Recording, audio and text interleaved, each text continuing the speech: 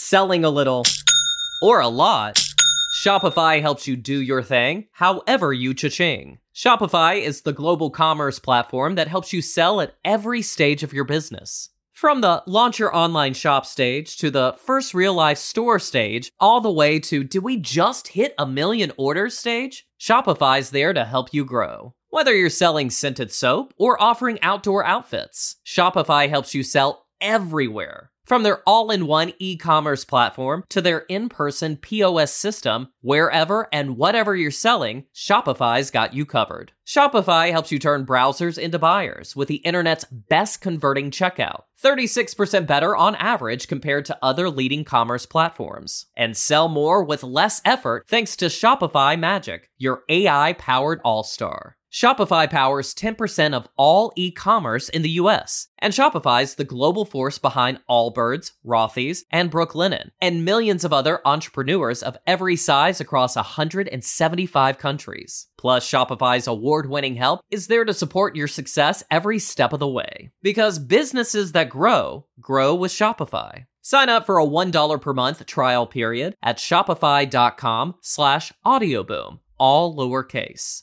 Go to shopify.com/audioboom now to grow your business no matter what stage you're in. Shopify.com/audioboom.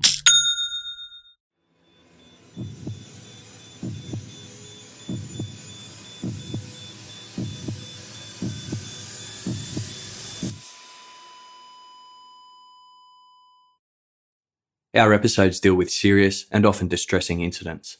If you feel at any time you need support, please contact your local crisis centre.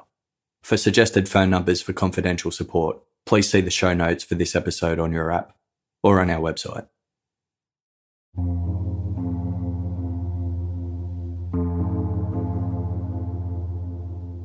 On the morning of Wednesday, February 8, 2006, Wyoming resident Bonnie Burns sat by her telephone, willing it to ring. Minutes ticked by, but the phone remained silent. With each passing moment, Bonnie's growing sense of unease increased further. She was waiting for a call from her daughter, 41-year-old Tami Reay, who lived interstate in the small South Dakota city of Pierre. Every single morning without fail, Tami would call Bonnie for an early catch-up. Sometimes the calls were brief, other times they were long, but not a morning went by without one.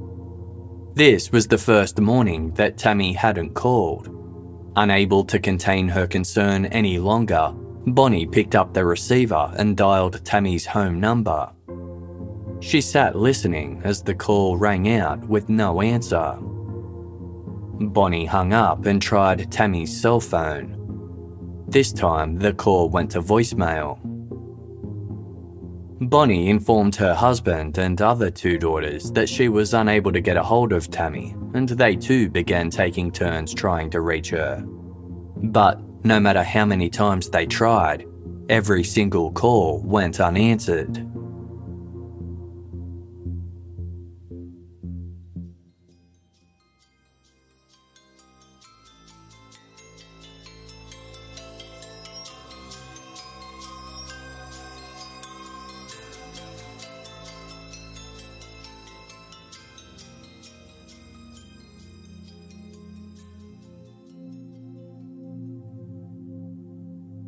There was a 1-hour time difference between Bonnie's home in Lander, Wyoming, and Tami's home in Pierre, South Dakota. When Bonnie realised it was almost 9 a.m. where Tami lived, she decided to try her daughter at work. Tami was employed part-time in the shoe department of a Kmart store. Bonnie soon got a hold of one of Tami's colleagues, who paged Tami over the store's loudspeaker system. Bonnie listened closely as her daughter's name echoed throughout the store, but there was no response. Tami wasn't there. Bonnie's concern swelled into panic. There were approximately 550 miles between her and Tami, and she had no way of searching for her daughter from such a distance. Wondering what to do next, Bonnie suddenly remembered the name of one of Tami's work colleagues, Brian Clark. Tami had recently told her mother that she and Brian had become good friends, so Bonnie thought he might have some insight as to where Tami might be. Bonnie dialed the Kmart's phone number again, this time asking if there was a Brian there. Brian Clark had just started his shift when Bonnie's call came through. He picked up the phone and listened as Bonnie introduced herself and asked if he knew where Tami was. Brian said that he didn't. He had last seen Tami at about 5 o'clock the previous afternoon. However, he did offer one new piece of information. Tami was supposed to be starting a new job at a nearby pharmacy that day. Brian offered to call the pharmacy to see if Tami had arrived. Bonnie gratefully accepted and waited eagerly for the phone to ring. Within a few minutes, he called back, but not with the news Bonnie wanted to hear. There was no sign of Tami at the pharmacy either. Bonnie's anxiety peaked. She decided it was time to call the police. Brian offered to make the call himself. He hung up, then dialed 911. When the operator answered, Brian told them he needed to file a missing persons report. He gave them a brief description of what Tami was wearing the previous afternoon, a black turtleneck. He then added, "Foul play could be suspected here." The operator asked Brian why he would think such a thing. Brian answered, "Hopefully this is discreet, but me and her have been having an affair, and apparently her husband has found out about it." Earlier that morning, when 12-year-old Hayley Reay sat down to eat breakfast, something was off. Her father, Brad Reay, was milling about, but her mother, Tami, was nowhere to be seen. Tami was usually bustling about in the kitchen and preparing for the day ahead, but on this particular morning, the house was strangely quiet. Hayley headed to her mother's bedroom. The bed was unmade and Tami's cell phone was on the dresser, but Tami wasn't there. Hayley went into the garage and saw that her mother's car was still parked there. Confused, she walked back into the kitchen. She noticed that Tami's purse and keys were sitting on the counter. Hayley wasn't sure what was happening. Her mother was always home in the morning, and it made no sense that she'd be out without her car, purse, phone, or keys. The two had spent the previous evening together while Brad had been working late. It had been a normal, uneventful evening. Tami had watched Hayley play volleyball at her middle school, then they'd gone grocery shopping and grabbed some Mexican takeaway for dinner. At no point did Tami mention anything about going anywhere the next day. Baffled as to where her mother might be, Hayley asked her father what was going on. In a quiet voice, Brad replied, "Honey, she's probably at her boyfriend's house. She'll be back in a couple of days." Tami Burns had met her future husband, Brad Reay, when she was a 27-year-old living in Billings, Montana. The pair had been introduced by Tami's sister, who worked alongside Brad at a restaurant. Tami and Brad immediately hit it off, and within a year, Tami was pregnant. She couldn't have been happier. It had been her dream to get married and have a daughter. Tami and Brad tied the knot, and she gave birth to a beautiful baby girl they named Hayley. Tami absolutely adored being a mother. She thrived in the role, taking care of Hayley and the home while Brad focused on building his career. He got a job at Walmart and slowly climbed his way up the ranks. Although he was busy, he always made time for Tami and Hayley. In 2004, Brad's hard work paid off. He was offered a promotion to assistant manager, but it required the family to relocate interstate to Pierre. Although Pierre was the capital of South Dakota, It was home to less than 14,000 people, and there wasn't a lot of action. Its biggest attraction was the Oahe Dam and its adjoining lake, which was a hotspot for fishing and hunting.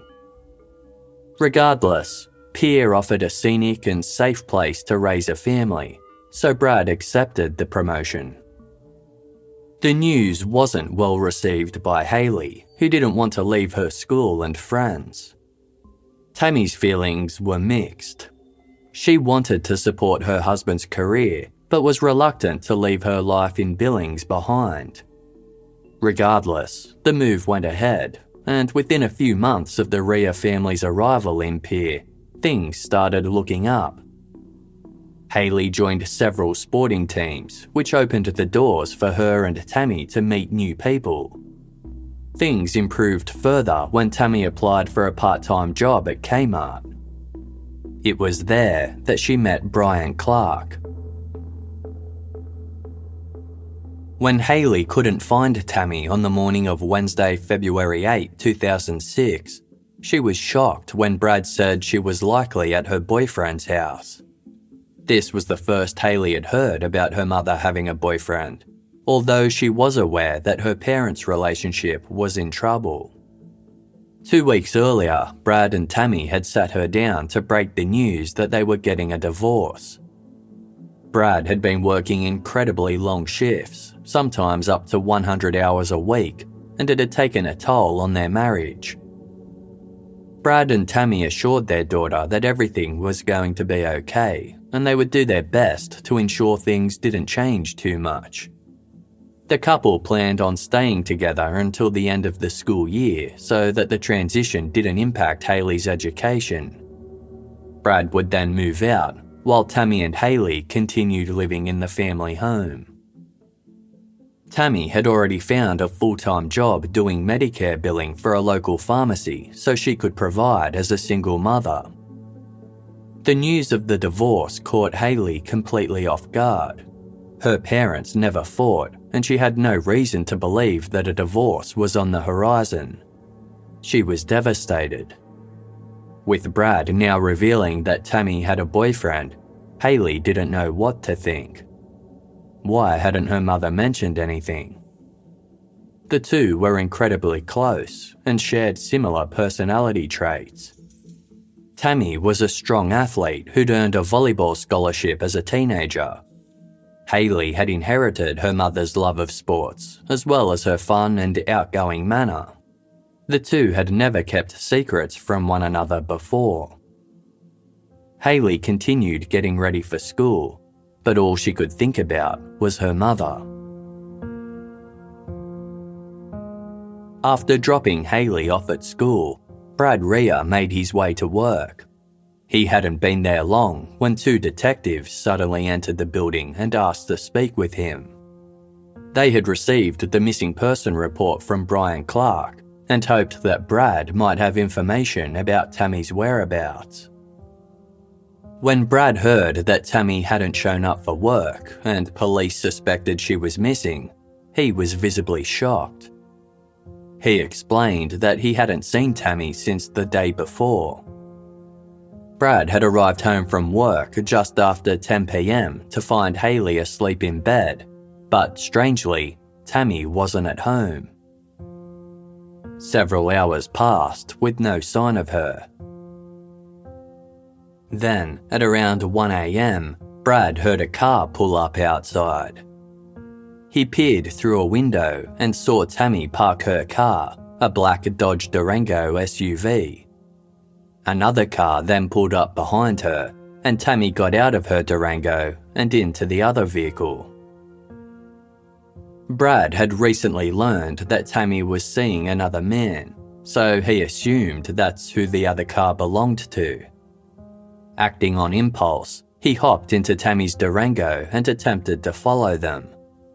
However, after driving a short distance, the Durango broke down and Brad had to pull over to the side of the road. A passing highway patrol officer noticed him and pulled over to provide assistance. By the time Brad got the car started again, he'd long lost sight of Tami, so he drove back home and went to bed. When he woke in the morning to find Tami still wasn't at home, he just assumed she had taken off with her boyfriend and would be home in a couple of days. The detectives listened attentively to Brad's account of the previous night's events. At just 5'7" and 115 pounds, he didn't look like a dangerous man, and there was nothing in his demeanour to suggest he was lying. The detectives asked whether it was possible that Tami had since returned to the family home. Perhaps she'd decided to pack some belongings, knowing her husband was at work. Brad offered to escort them to the house in case Tami was there. What he didn't know was that the detectives had already stopped off at his home before going to visit him at work. One of them had peered through the garage window and noticed something that caught his eye. Brad and the detectives drove to the residence, where Brad signed a form consenting to a search of the property. He waited outside while one detective entered to look for Tami, and the other went to search her vehicle.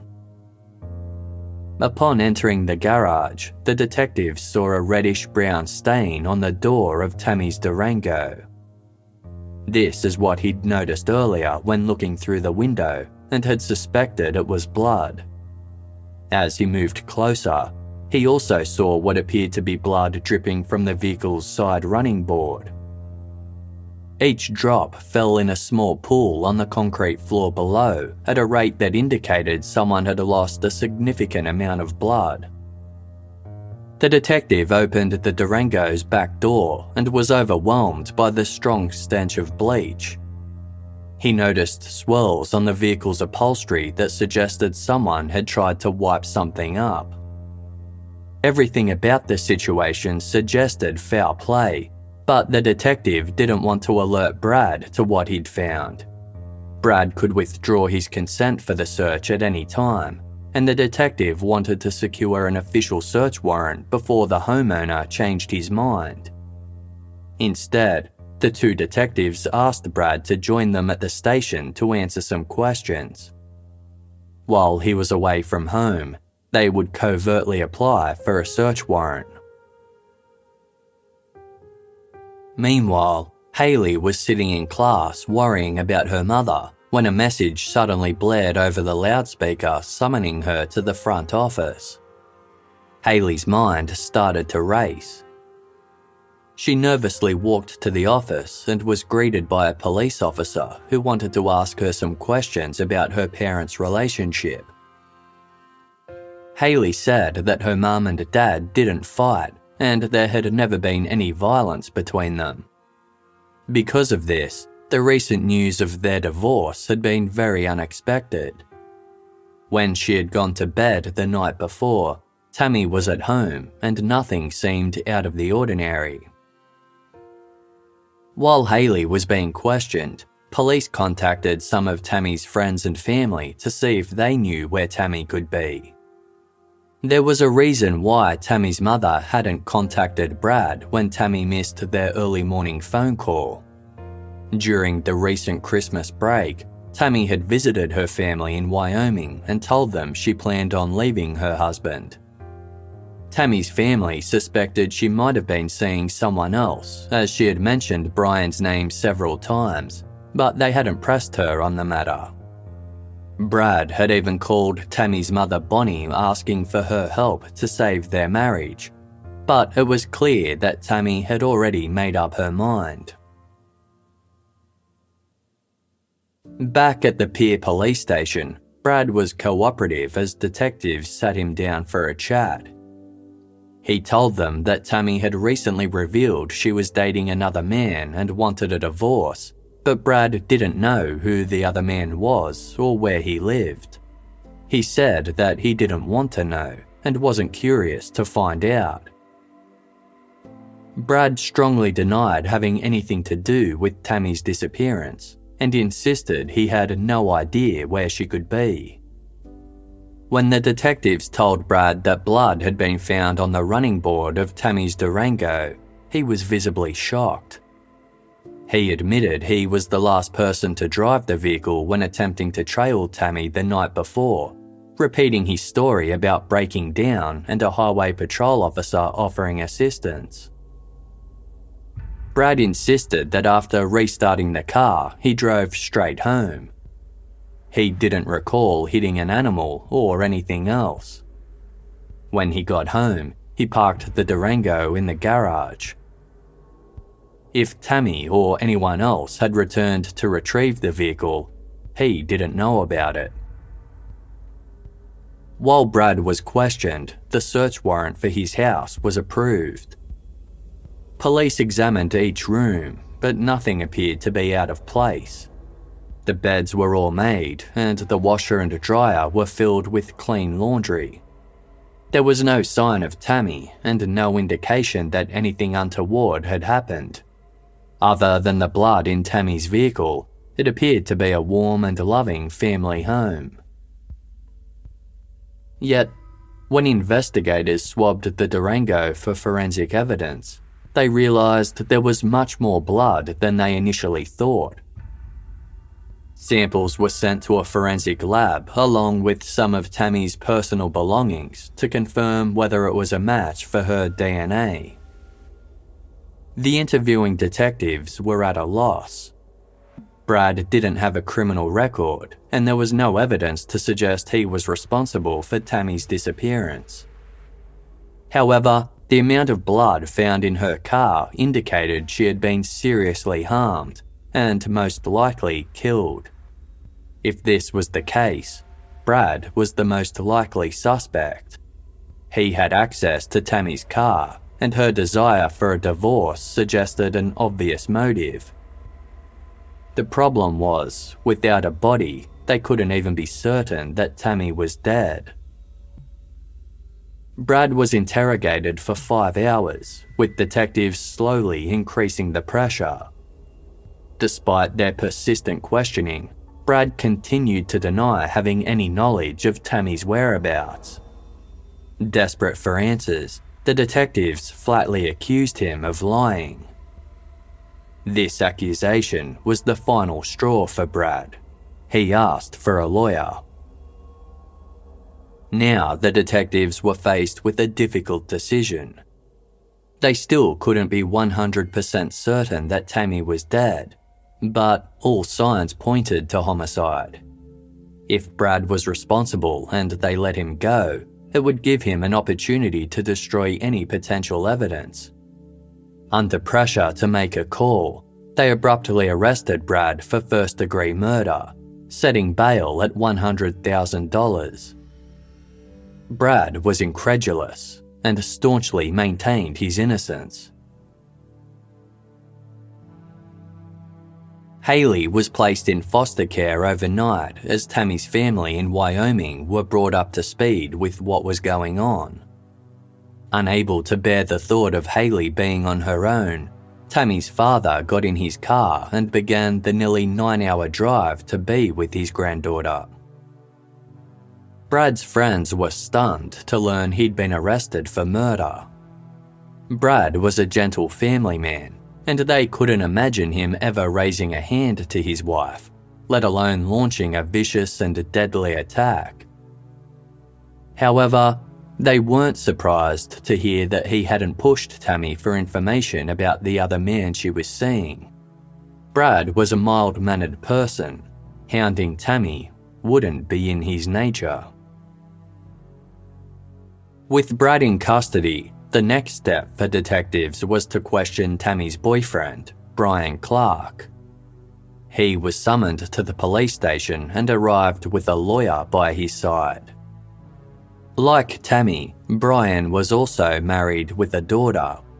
The two co-workers had initially hit it off as friends, but their friendship had slowly become physical and blossomed into a romance.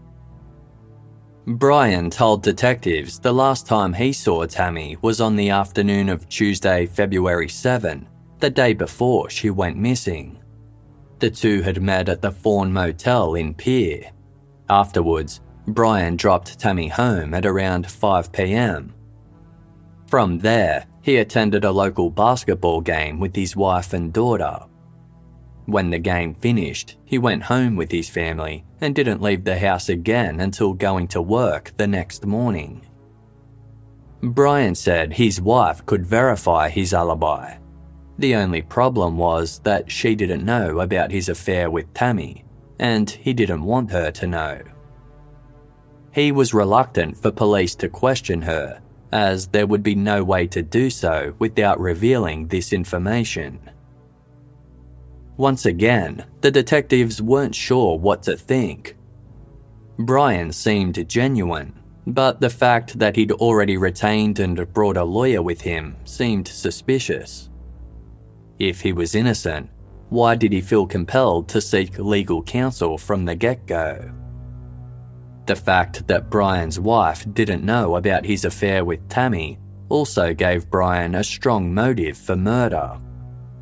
Perhaps after Tami came clean to Brad about her relationship with Brian, she had pushed Brian to do the same with his spouse. Maybe she wanted Brian to get a divorce, but he wasn't prepared to do so. Tami might have threatened to approach Brian's wife herself, which could have pushed him over the edge.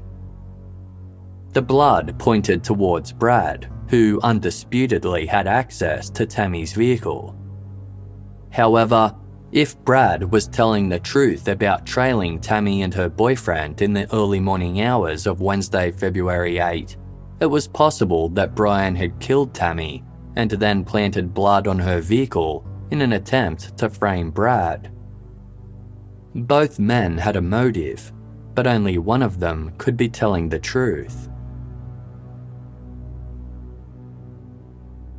Inquiries were made with the Highway Patrol Unit to check Brad's claim that he'd broken down while trailing Tami.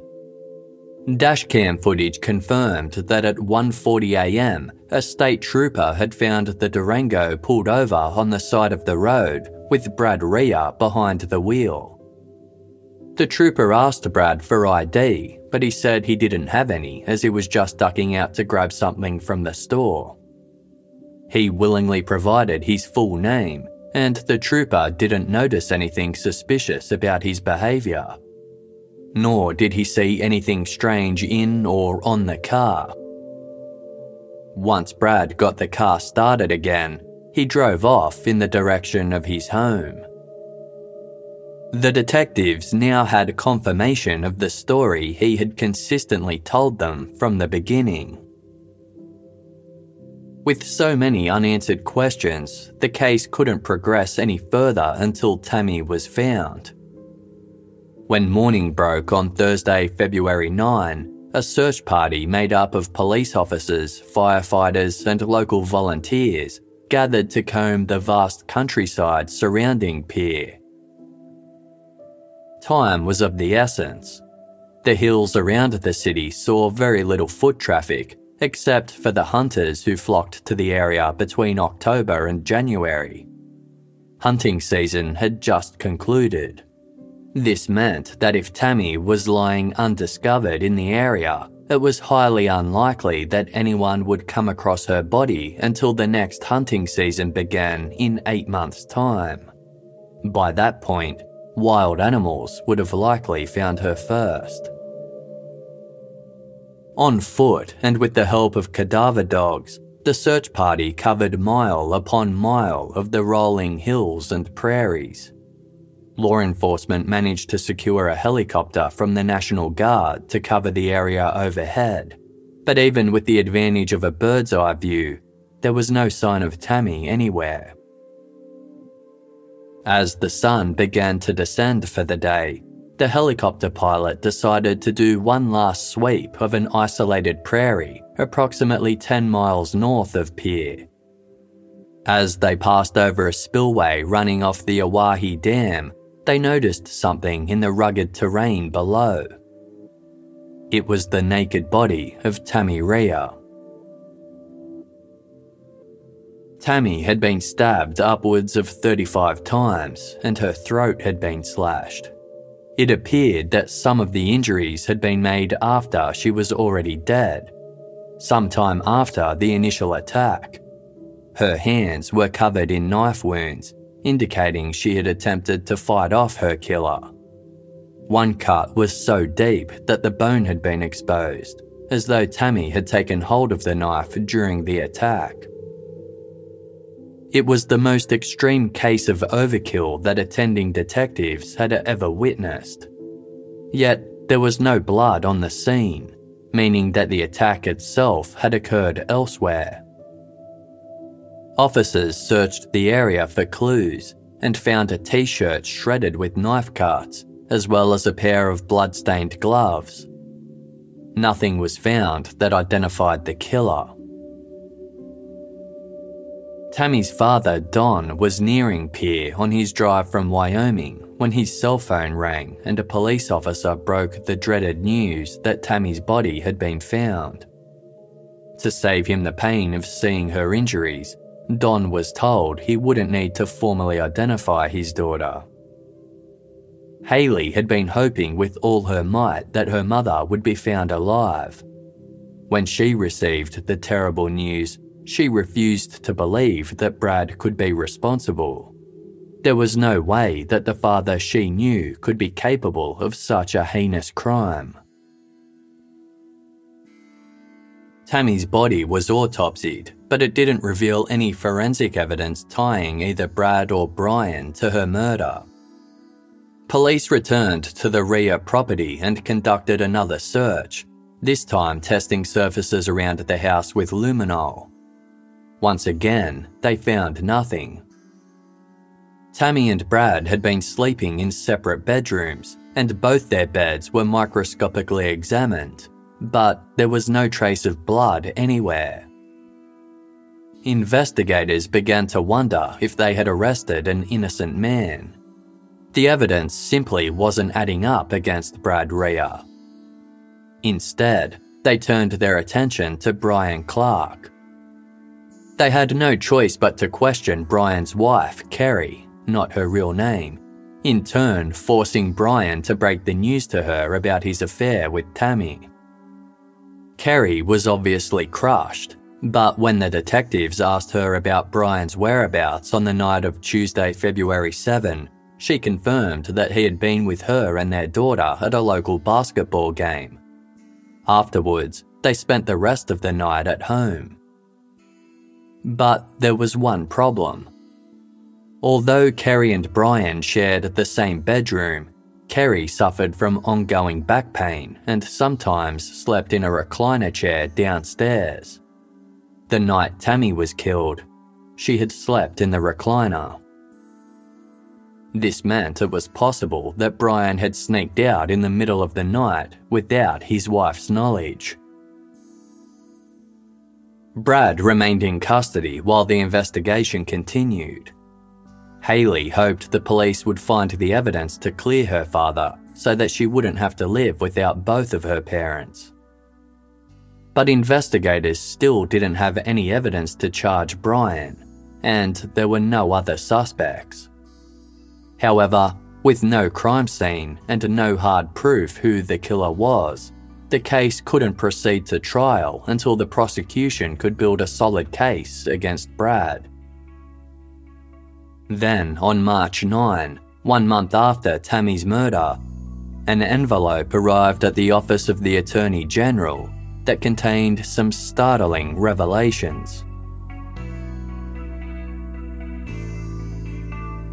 Selling a little or a lot, Shopify helps you do your thing however you cha-ching. Shopify is the global commerce platform that helps you sell at every stage of your business. From the launch your online shop stage to the first real-life store stage, all the way to did we just hit 1 million orders stage? Shopify's there to help you grow. Whether you're selling scented soap or offering outdoor outfits, Shopify helps you sell everywhere. From their all-in-one e-commerce platform to their in-person POS system, wherever and whatever you're selling, Shopify's got you covered. Shopify helps you turn browsers into buyers with the internet's best converting checkout, 36% better on average compared to other leading commerce platforms. And sell more with less effort thanks to Shopify Magic, your AI-powered all-star. Shopify powers 10% of all e-commerce in the US, and Shopify's the global force behind Allbirds, Rothy's, and Brooklinen, and millions of other entrepreneurs of every size across 175 countries. Plus, Shopify's award-winning help is there to support your success every step of the way. Because businesses that grow with Shopify. Sign up for a $1 per month trial period at shopify.com/audioboom, all lowercase.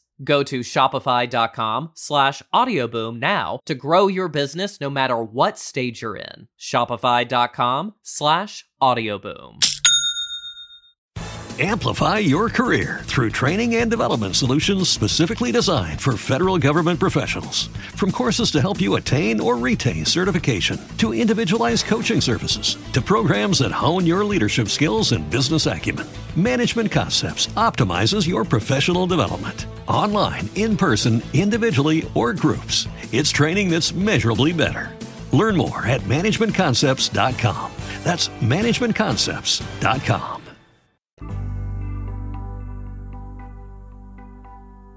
Inside the envelope was a letter written by one of Brian Clark's cousins. He had information that he needed to get off his chest. According to the letter, Brian had confided that on the afternoon of Tuesday, February 7, he and Tami had met at the Fawn Motel where they had sex. They wanted to meet up again later, so that night Brian drove to Tami's house for a second rendezvous. The couple took some blankets and drove Tami's Durango out to a remote area. They laid the blankets down and Tami removed all of her clothes except for her t-shirt. She then asked Brian to use a condom, but Brian didn't want to. Tami insisted, which triggered a surge of rage in Brian. They began fighting and Brian forced himself on Tami, raping her. She tried to fight him off, losing her wedding ring in the process. During the attack, the condom came off inside of Tami's body. In a violent frenzy, Brian took out a knife and began stabbing Tami. She tried to get up and run away, but Brian chased after her and fatally stabbed her in the back. He then wrapped her body in the blankets they had brought and loaded her into the Durango. After dumping Tami's body, he drove the vehicle back to her house and parked it in the garage. Brian had subsequently confided the details of this attack to his cousin, who helped him get rid of evidence. The information provided throughout the letter matched several known aspects of the crime that hadn't been released to the public. There was no way the letter's author could have known these details unless they had intimate knowledge from the killer themselves. But there was one detail that didn't quite make sense. Tami's body had been autopsied, and there was no condom found inside her as Brian's cousin claimed. Determined to find out the truth, investigators called for a second autopsy. Upon re-examination, the pathologist discovered that there was indeed a used condom lodged inside Tami's body, a crucial piece of evidence that had somehow been missed during the first post-mortem examination. It appeared that Brian's cousin was telling the truth. The condom promised to be the major breakthrough the investigators had been waiting for. It was forensically tested in the hopes it would identify Tami's killer once and for all. Unfortunately, due to the amount of time it had spent inside Tami's body, all traces of DNA had degraded and couldn't be identified. What had looked like a promising piece of evidence was now raising even more questions. Whoever wrote the letter clearly had insider knowledge of Tami's murder, but there still wasn't any physical evidence to back their claim that Brian Clark was the killer. The biggest problem was that investigators still had no idea where the murder had been committed. Police returned to the Reay home to conduct yet another search, hoping to find even the smallest of clues. As one officer rummaged through Brad's dresser drawers, they came across something of interest. It was a small digital audio recorder. As they pressed play, a static noise filled the air. The officer waited, but nothing else followed. Finally, after about 15 minutes of static, Tami's voice filled the room. It sounded as though the recording had captured her side of a phone conversation. The officer listened as Tami asked to speak to Brian Clark. When Brian presumably picked up the other line, Tami told him, "It's just me. I just needed to hear your voice." They chatted for a few minutes before Tami said, "I love you very, very much."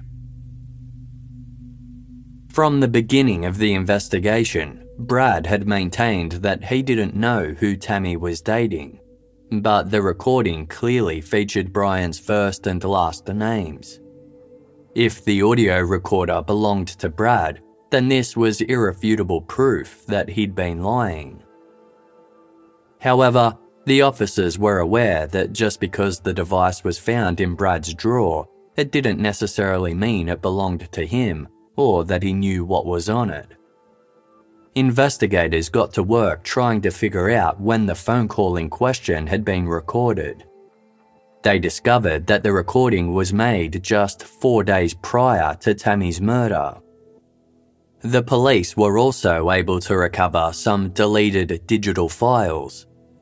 When an investigator hit play on one of the files, a voice spoke over static airspace, testing to see whether the recorder worked by slowly saying 1, 2, 3, 4. It was Brad Reay. It was clear that Brad had been the one to record Tami's phone conversation with Brian.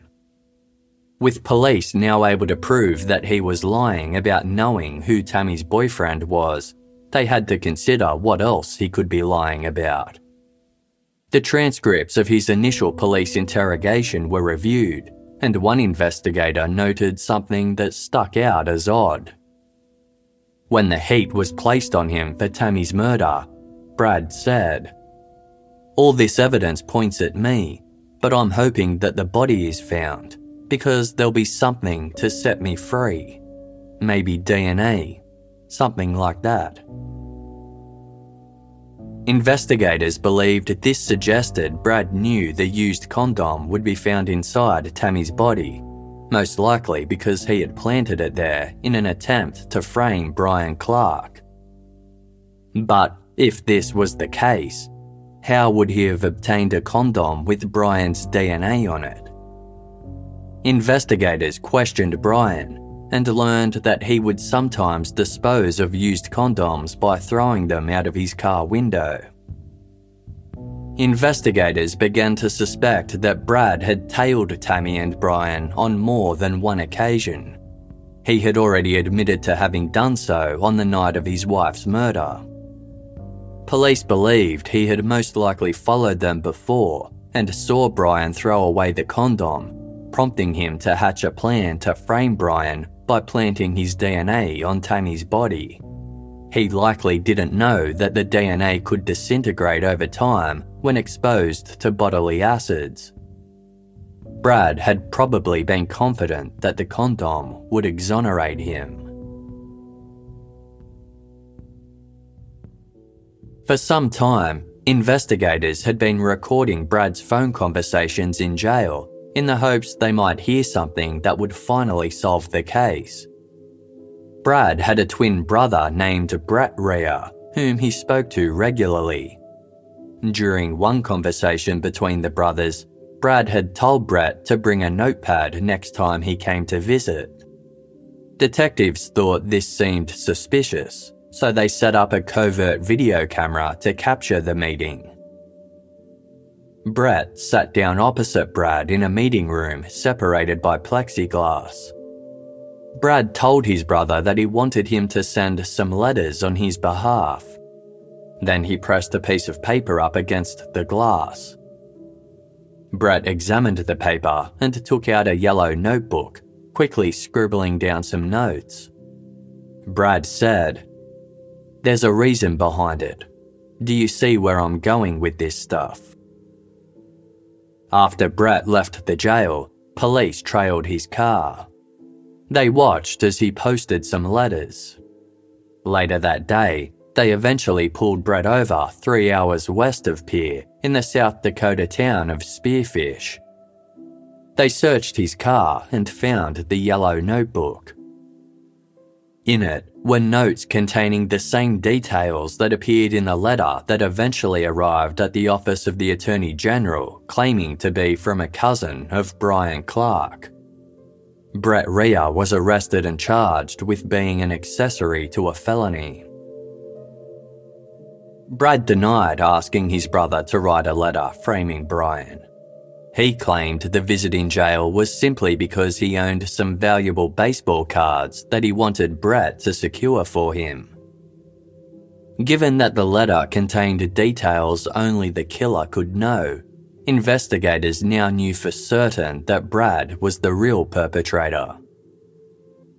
However, from a legal standpoint, there still wasn't any physical evidence tying him to Tami's murder. If the case went to court, state prosecutors couldn't be sure there was enough for a jury to find him guilty. Then, investigators came across another letter. This one was written by Brad to his twin brother Brett. In it, Brad described some good fishing spots near Pierre. He drew a map directing Brett to several locations around the Oahe Dam. With Brad facing charges for murder, investigators thought it unlikely that he was focused on something as trivial as fishing. They were convinced these locations held some other kind of significance. With the help of sniffer dogs, a search team went to check the locations Brad had pinpointed on his map.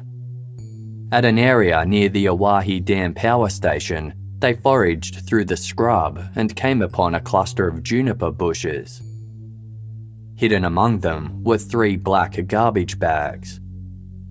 Inside were several items of bedding, including sheets, blankets, quilts, and pillowcases. All were soaked with blood. One of the bags also contained a pair of bloody rubber gloves, women's underwear, and an open box of condoms. One was missing. The bedding and blood were confirmed to be Tami's. Amongst the linens was another particularly interesting item, a large blood-stained tarpaulin. Given there was no blood evidence found inside the Reay home, the tarp allowed investigators to piece together a probable scenario. They deduced that Brad had likely fitted the tarp over Tami's mattress without her knowledge, then lined it with several sheets so she wouldn't be able to feel it was there.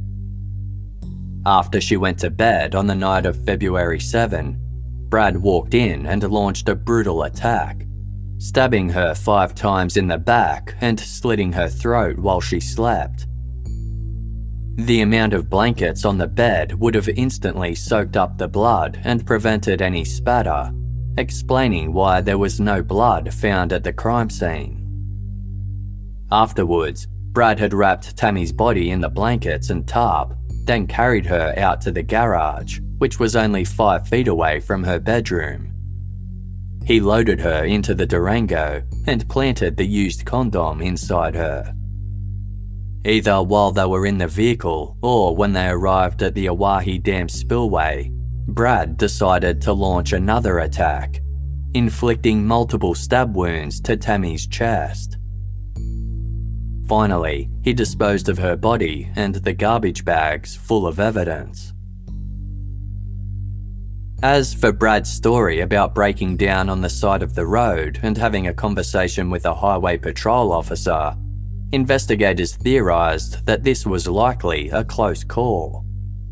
Brad had been driving in the direction of Brian Clark's house, and it was possible that he had been heading there with the intention of planting evidence.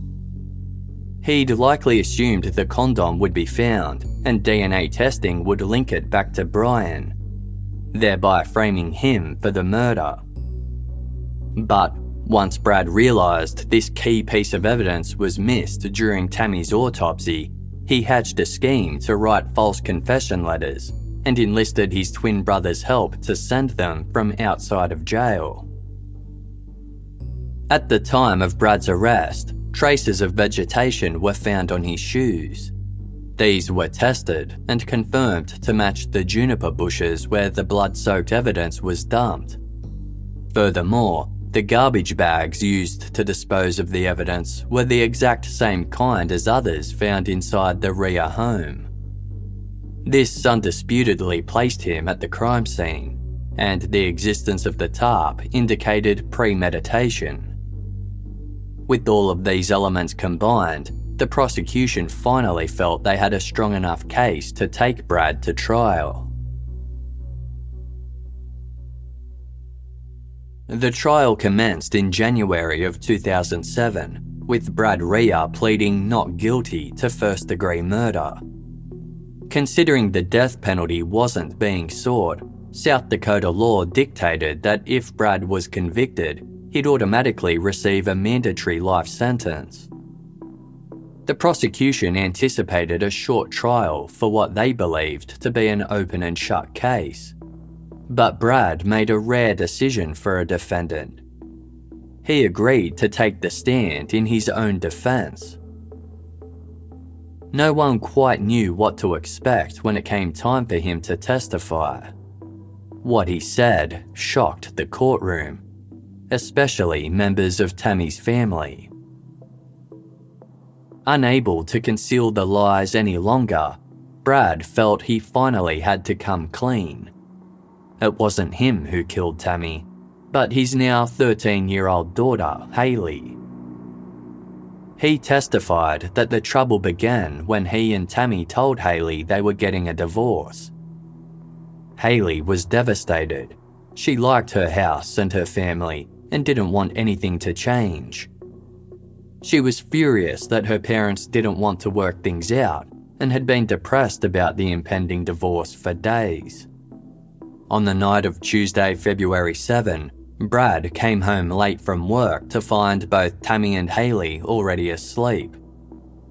He went to bed himself, only to be awoken around midnight by the family's cat. He heard some noise from Tami's room and went to see what it was. To his shock, he saw Haley standing over Tami's body. She was covered in blood and holding a knife. Her nose was also bleeding as a result of being hit by Tami as she fought back. Brad cried out, asking Haley what she'd done, but Haley didn't respond. She was catatonic. Brad jumped on Tami and tried to give her mouth-to-mouth resuscitation, but it was no use. She was already dead. Haley showed no emotion or reaction and seemed barely conscious. It was then that Brad realised she was sleepwalking. In a panic, he carried Haley back to bed and wiped all the blood off of her. Then he tried to clean up the crime scene. He bundled up the blood-soaked bed linens, threw their bloodied clothing in the washing machine, and carried Tami's body into her car. Wanting to protect his daughter, he made the snap decision to plant the condom in an attempt to blame the man Tami was dating. When Haley woke the next day, she acted completely normal, and it was clear to Brad that she had no recollection of what had happened. His initial plan had been to take Haley and flee to Mexico, but he was arrested before he could act on it. Brad said Haley had always exhibited some troubling behaviours, claiming that when she was a child, she used to stab her stuffed animals. Brad knew his daughter needed psychological treatment, but didn't think she'd get it if she was sent to prison, so he decided to lie to authorities to protect her. He acknowledged that he'd broken the law and should be charged accordingly. But because his lies were based on the desire to protect his daughter, he urged the jury not to find him guilty of murder. Brad's lawyer argued that because Hayley was unconscious when she stabbed Tami, she couldn't be held legally responsible, telling the jury, "There's a lot that could have been going on between Hayley and Tami without us knowing about it." He referenced Hayley's strong athletic abilities, with particular focus on her volleyball skills, indicating that her overarm serving style was similar to the downward stabbing motion used in Tami's murder. The defense lawyer said, "If Brad Reay is telling us the truth, shame on us all." Brad watched intently as Hayley was put on the stand. She vehemently denied his accusations. Hayley spoke of her deep love for her mother and said she would never have done anything to hurt her. This contrasted with her relationship to her father. Hayley had never been very close to Brad and was now afraid of him. On the night of Tami's murder, Hayley went to sleep with her bedroom door open. At around midnight, she woke up to find it was closed.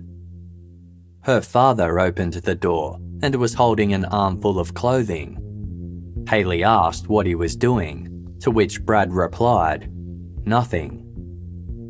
He put the clothes down and laid down in Hayley's bed, telling her he loved her. Hayley fell back asleep, and when she woke the next morning, her mother was gone and her father was doing laundry. When she had asked him where her mother was, Brad had initially claimed she was in her room. But Hayley had checked the entire house and there was no trace of Tami. As for the lawyer's inference that she was capable of stabbing her mother based on her volleyball serve, Hayley said she didn't use an overarm serve at all, but an underarm one. The prosecution was outraged by Brad's claim that Hayley was the killer. The stab wounds on Tami's body were incredibly deep, some 2 inches longer than the blade of the weapon itself. The sheer force of the knife wounds alone couldn't have been inflicted by someone of Hayley's size, nor did she have any history of sleepwalking. During cross-examination, Brad said that he and Tami had a happy marriage, but his long work hours had ultimately driven her away. Arguing against Hayley's claim that she wasn't close with him, Brad claimed they were so close that he was willing to go to prison for her. Brad's testimony only served to hurt his defense, as he gave inconsistent answers to facts that had already been established. He claimed he didn't know Tami was having an affair until after he was arrested, even though he'd already admitted this fact to detectives when Tami was first reported missing. He also claimed that the blood Hayley was covered in was predominantly from her bloody nose, not Tami's injuries. Given how many wounds were inflicted, this seemed highly unlikely. Similarly, he said that when giving Tami mouth-to-mouth resuscitation, he didn't notice any stab wounds, just blood. Given the amount of injuries to Tami's chest, the prosecution argued it would have been impossible not to notice the wounds if Brad really did attempt to revive her. Brad's attempt to place the blame on his daughter was fruitless. His brother Brett had already admitted to writing the letters aimed at framing Brian Clark.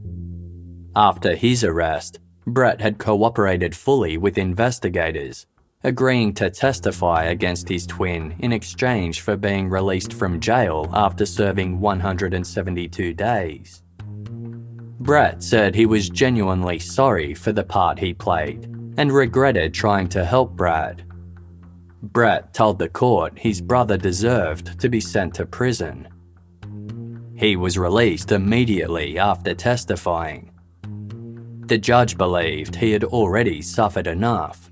The twins' mother had recently passed away from an aneurysm after visiting her sons in jail. It was also revealed just how Brad had figured out who Tami was dating. He'd bugged her car with the audio recording device and then placed a bunch of flowers in the vehicle along with a letter that read, "I'm sorry, let's make up." Just as Brad had hoped, Tami thought the flowers were from her boyfriend and called Brian to thank him, thus revealing his identity to Brad. It took the jury just 3 hours to find Brad Reay guilty of first-degree murder. His attempt to place the blame on Hayley had made him look more guilty and only served to anger members of the jury. The prosecutor stated, "Brad was one of the best witnesses I had. His testimony hurt him a bunch." Following the verdict, Tami's family released a statement that read, "Justice was finally served and all the lies can stop. Tami was such a wonderful person with such a zest for life. Unfortunately, she was not given an opportunity to make a better life for herself and Hayley." Despite the mandatory life sentence for first-degree murder, an official sentencing date was set so that Tami's loved ones could have their moment to speak about the impact the murder had on their lives. Hayley chose not to speak, instead providing the judge with an undisclosed written statement. As Tami's mother, Bonnie, addressed the courtroom, Brad Reay stood with his eyes glued to the floor. Bonnie said, "We trusted you for so many years and you deceived us. You have taken all you can from this family. On this earth, you will not receive enough punishment for your heinous crime." She added that Brad should be ashamed of himself for trying to blame his own daughter, quipping, "I'm surprised you didn't try to blame the cat." A video slideshow celebrating Tami's life was played, but Brad showed zero emotion. At no point did he apologise. He seemed intent on sticking to his story that Hayley was the real killer, telling the court, "I gave up my life because I love her." The judge concluded that Brad was a calculated, cold-blooded murderer, motivated to kill Tami out of revenge for her having an affair and wanting a divorce. She told Brad he had unsuccessfully attempted to paint himself as the victim. Quote, "You are not a victim, you are a predator." Along with a life sentence, the judge ordered that Brad be forbidden from having contact with Hayley or Tami's family ever again. Brad tried to appeal the conviction and called for a retrial. He argued that Hayley's DNA was never compared to DNA found at the crime scene, and that his defense lawyer had failed him by not pursuing any other DNA evidence. He also claimed that investigators had falsified evidence against him. His appeal was unanimously rejected. Hayley Reay lost both parents on the day her father made the decision to murder her mother. She went to live with Tami's family in Wyoming and never saw Brad again. In the wake of the crime, Tami's sister Holly told NBC reporter Josh Mankiewicz, quote, "The best you can do is try to stay strong for Hayley. It's really like having someone cut your arm off. I mean, it's a piece of you that you never get back. And thank goodness we still have Hayley, because she is so much like her mum." Tami's family successfully filed a wrongful death lawsuit against Brad for $5.3 million. While Brad didn't have that much money, the ruling allowed them to sell off his personal property and give the proceeds to Hayley. Growing up without Tami was incredibly difficult for Hayley, but she refused to let the tragedy define her. After graduating high school, she studied criminal justice at university before getting married and having a son of her own. The unconditional love her mother gave her has been an ongoing motivator for Hayley, who continues to look up to Tami and aspire to be the type of parent she was. Looking back, Hayley now realises that just because her father wasn't physically violent, it doesn't mean he wasn't abusing Tami in other ways. Brad was known to constantly hover over Tami, often not letting her out of his sight. His controlling behaviour bordered on obsessive. When he wasn't at work, he'd often show up unannounced wherever Tami was. When the couple would visit Tami's family in Wyoming, Tami's sisters and mother noticed that Brad would sit so close to Tami that no one else could come near her. While Brad had sulked and barely ate for days after the couple told Hayley they were getting divorced, Tami had appeared unaffected. It was as though a weight had finally been lifted. Wanting to make sure her mother didn't lose her life in vain, Hayley has used her experience to educate others on the early warning signs of domestic violence. She has worked with various charities and organisations, travelling the United States to speak about victims' rights and the red flags to look out for. Hayley shares her journey on a Facebook page titled "In Memory of Tami Burns Reay." In a 2016 TED Talk, Hayley said, "People always ask me how I am doing and how I go on living. It is hard, but I do it in honour and memory of my mum. I want my life to be a reflection of the person she would want me to be. It is my mission that people will continue to spread the word about domestic violence and to raise awareness.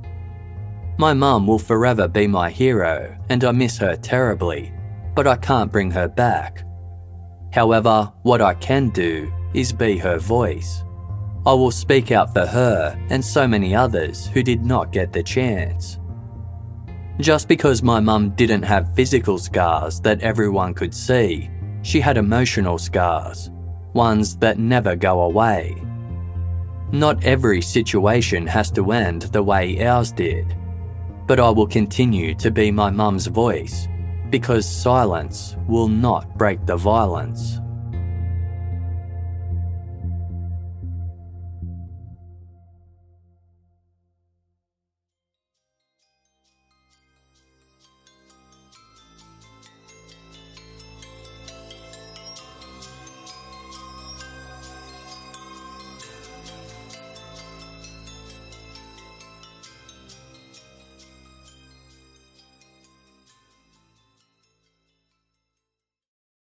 Selling a little or a lot, Shopify helps you do your thing however you cha-ching. Shopify is the global commerce platform that helps you sell at every stage of your business. From the launch your online shop stage to the first real life store stage, all the way to did we just hit 1 million orders stage? Shopify's there to help you grow. Whether you're selling scented soap or offering outdoor outfits, Shopify helps you sell everywhere. From their all-in-one e-commerce platform to their in-person POS system, wherever and whatever you're selling, Shopify's got you covered. Shopify helps you turn browsers into buyers with the internet's best converting checkout, 36% better on average compared to other leading commerce platforms. And sell more with less effort thanks to Shopify Magic, your AI-powered all-star. Shopify powers 10% of all e-commerce in the US, and Shopify's the global force behind Allbirds, Rothy's, and Brooklinen, and millions of other entrepreneurs of every size across 175 countries. Plus, Shopify's award-winning help is there to support your success every step of the way. Because businesses that grow, grow with Shopify. Sign up for a $1 per month trial period at shopify.com/audioboom, all lowercase. Go to shopify.com/audioboom now to grow your business no matter what stage you're in. Shopify.com/audioboom. Amplify your career through training and development solutions specifically designed for federal government professionals. From courses to help you attain or retain certification, to individualized coaching services, to programs that hone your leadership skills and business acumen, Management Concepts optimizes your professional development. Online, in person, individually, or groups, it's training that's measurably better. Learn more at managementconcepts.com. That's managementconcepts.com. Grand Canyon University's RN to BSN online degree program makes earning your bachelor's in nursing possible. Balance online coursework with local in-person clinicals to position yourself for potential leadership opportunities in the time you have from wherever you are, leaving room for what matters. Achieve your goals with your personalized plan and team behind you. Find your purpose at Grand Canyon University. Visit gcu.edu. Waiting on a tax return? Hopefully it ends up in your hands. Fraudulent tax returns due to identity theft increased by 30% in 2023. If you're in a bind this tax season, LifeLock can help. Our U.S.-based restoration specialists are experts dedicated to helping solve your identity theft issues. And all LifeLock plans are backed by the $1 Million Protection Package. So we'll reimburse you up to the limits of your plan if you lose money due to identity theft. Help protect your information this tax season with LifeLock. Save up to 25% your first year at LifeLock.com/aware.